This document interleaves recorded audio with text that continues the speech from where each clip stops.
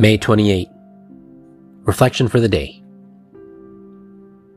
We've all had times when we felt alienated, when it seemed we had nowhere to turn and no one to turn to. When we don't know which way to turn, when there seems to be no one to help us. Even then we're not alone or without help. The presence of God is always with us. When we need strength or courage or comfort, God is there with us as the help we need. Even before we turn to God, His love reaches out to us. His loving Spirit in us hears our cry and answers us. Do I truly believe that I no longer need to be alone? Today I pray, may I never be alone, even in a place by myself, if I take time to talk to my higher power.